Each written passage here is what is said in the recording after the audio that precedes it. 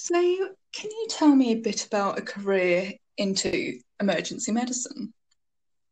Yeah, for sure. I graduated a fair few many years ago and started my foundation training in the West Midlands and kind of didn't really know which way I wanted to go, what I wanted to do. I remember at medical school, I really enjoyed our simulation sessions that we had, and I always seemed to want to be right in the middle of it and right in the sort of, dealing with the critically unwell, acutely deteriorating patient and making sure that I had all the answers. I was one of those students, I guess. Yeah. And I really sort of, I found that I enjoyed it. Didn't quite like, pathology and histology and all the rest of those sort of more lecture based and sit down and concentrate in a textbook sort of um, medicine, and therefore the specialty as well. It didn't really appeal to me. Um, so when I was sort of choosing my foundation jobs, I kind of wanted to pick something that was, going to cater towards what I wanted, what I sort of enjoyed doing at med school. So I picked emergency medicine, and luckily I was able to do that as an F1. And it's only now that I'm realizing that there are a few departments that don't really have F1s in their emergency departments, and their training grades usually start from the foundation year two. So as an F1, I kind of like built a fairly decent rapport with a few of my reggers and consultants, and I guess showed a bit of enthusiasm, and they liked me, I guess. And then I rotated onto, I think it was surgery, and then I think I did a medical job. I think I did respiratory or renal, and found that I hated ward rounds, that I didn't really enjoy just doing um, general ward work, so to speak, and forever doing bloods and updating discharge summaries and the ward round lists. And I just found it so like, oh God, is this all that I'm worth as a doctor after having 5 or 6 years in my belt at med school and gaining this qualification? So when it Yeah. came to my foundation year two, I fortunately was able to get another rotation in emergency medicine and in a different hospital. And oh no, sorry, it was in the same hospital. God, now you can tell my age, in the same hospital.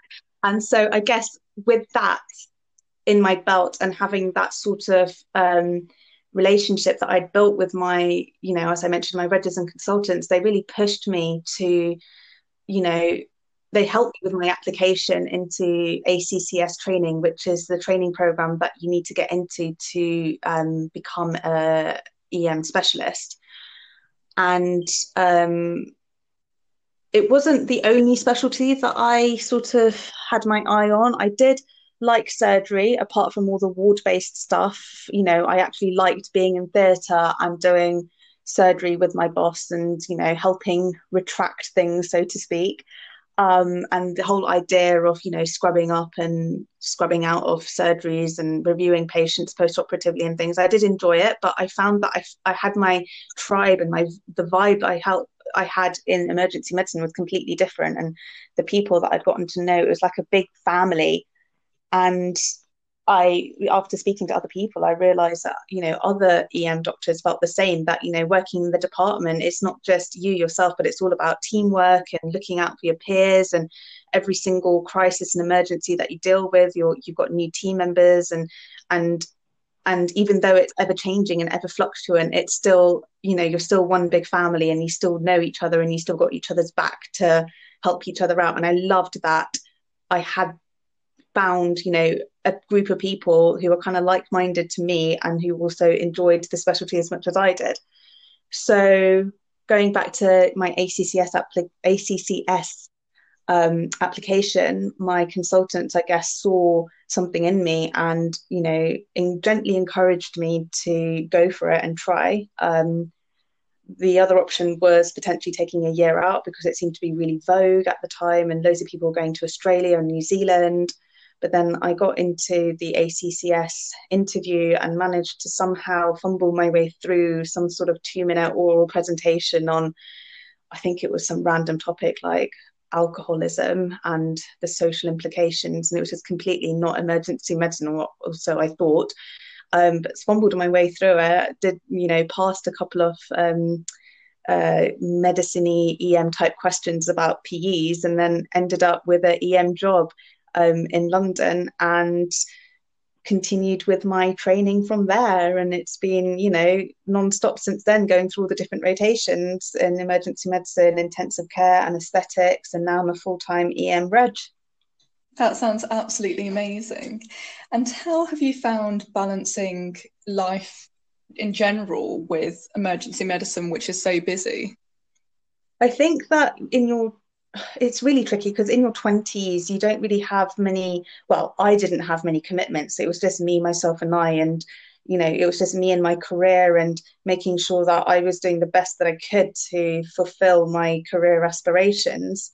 And then I met my husband, and things changed slightly, because I had to sort of I had to cater him into my needs as well, and into my career, without it sounding completely strange. But you've got to sort of adjust, and incorporate someone else's life into your own. And all of a sudden, it wasn't just about emergency medicine, but it was also about loving and looking after the person that I'm with now. And then that was fine. We managed to come up with a really good system when I was on nights and on really awkward shifts and things. And then now that I'm a mum, it's been a whole other adjustment again. So the whole, my early 20s was full of me, myself and I, and then late 20s into 30s has been more about readjusting and refocusing, still maintaining my EM head and making sure that I'm, in the game and going ahead with my career, but also finding a good balance with my husband to look after my child. It's all in the communication, really. That's how it's done. Yeah, definitely, I can imagine. And how do you find being a mom and doing night shifts and being, so occupied with emergency medicine generally? Well, emergency medicine. Sorry for that. Emergency That's medicine right. is it's great. The college is really supportive for people who wish to work less than full time, which is what I'm doing at the moment. They can see the benefit of retaining reggers and consultants if they're able to, you know, enable their social lives, so to speak. So being less than full time has really helped me to be a mum and also be a good doctor, because I'm there when I need to be, and I'm at home when I need to be as well. There's no sort of I've found my black and white, so to speak. There's no grey area of thinking about being a mum when I'm at work. The ability to work less than full time has definitely helped me find the black and white in my work and social life. Definitely, and I'm glad that you've got that flexibility in your work-life balance as well. Yeah. And being a female Asian doctor in the medical profession, have you ever found that there's any inequalities towards you?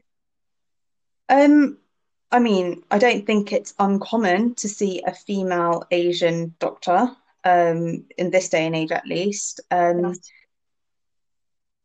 I think generally speaking, the inequalities are very subtle. They're very, it's the other person, and even your own, I guess, your unconscious bias of, perceptions of what an Asian female person should be like, let alone an Asian female doctor. Yeah. Um, it's very subtle. It's very offhand. It's very. I'll give you an example for when you are trying to lead a resus situation, for example. You've got to have that authority there, and some people are a little bit taken aback when they when they see it's an Asian female. But then Yeah. again, it could just be my perception, because I have that bias against myself that I couldn't or shouldn't be like that. When actually I am able to, lead and dictate and um, manage a patient in crisis. There are inequalities in emergency medicine and in medicine in general. But I think the most important factor is addressing your unconscious bias, and then challenging the way other people treat you, if you think of it, if you think it's wrong, or uncalled for, and then hopefully, when I say challenging, I don't mean it in an aggressive manner. I mean, gently making them aware of then perhaps Yeah, their own unconscious bias, and then hoping to sort of change the status quo in that way. definitely. And do you find that over the years there's been more females entering emergency medicine or less? When I was in foundation training, all my consultants were male. There was one female reg who became a consultant whilst I was still in foundation training. So she was sort of at the end of her years when I started, end of her reg years. And so my impression was that it was a very male dominated specialty. When I moved, well, since I've been moving around the country, to go to my various jobs, I have noticed that there are more female emergency medics. And I think that's purely because the Royal College has been really good with enabling less than full time training and being acutely aware that it's what's needed for retention. If you were to ask me whether there are many people of colour, well, brown colour, Yeah, as in like Asian female doctors who are emergency medics. I only know a handful, I could count them on one hand, but I have only been in, again, less than 5 departments nationally. And it might be different in other areas of the country compared to the places where I've trained. So, I mean, I can't speak, you know, with the utmost surety that what I'm saying is absolutely correct because I don't have the statistics in front of me. But from a personal level, there aren't that many. yeah. And do you feel there's any particular reason why female Asian doctors may be reluctant to go into emergency medicine? It's the stigma. I think it's just the stigma that emergency medicine's hard, that it's unsociable, that it's, you work nights, you work weekends, you can't go to X, Y, and Z's wedding as a consequence, or, like you can't have family meals or whatever. And yeah, there are times when it's hard, but you can, if you enjoy that specialty or if you enjoy your career, then there are ways in which you can make it work.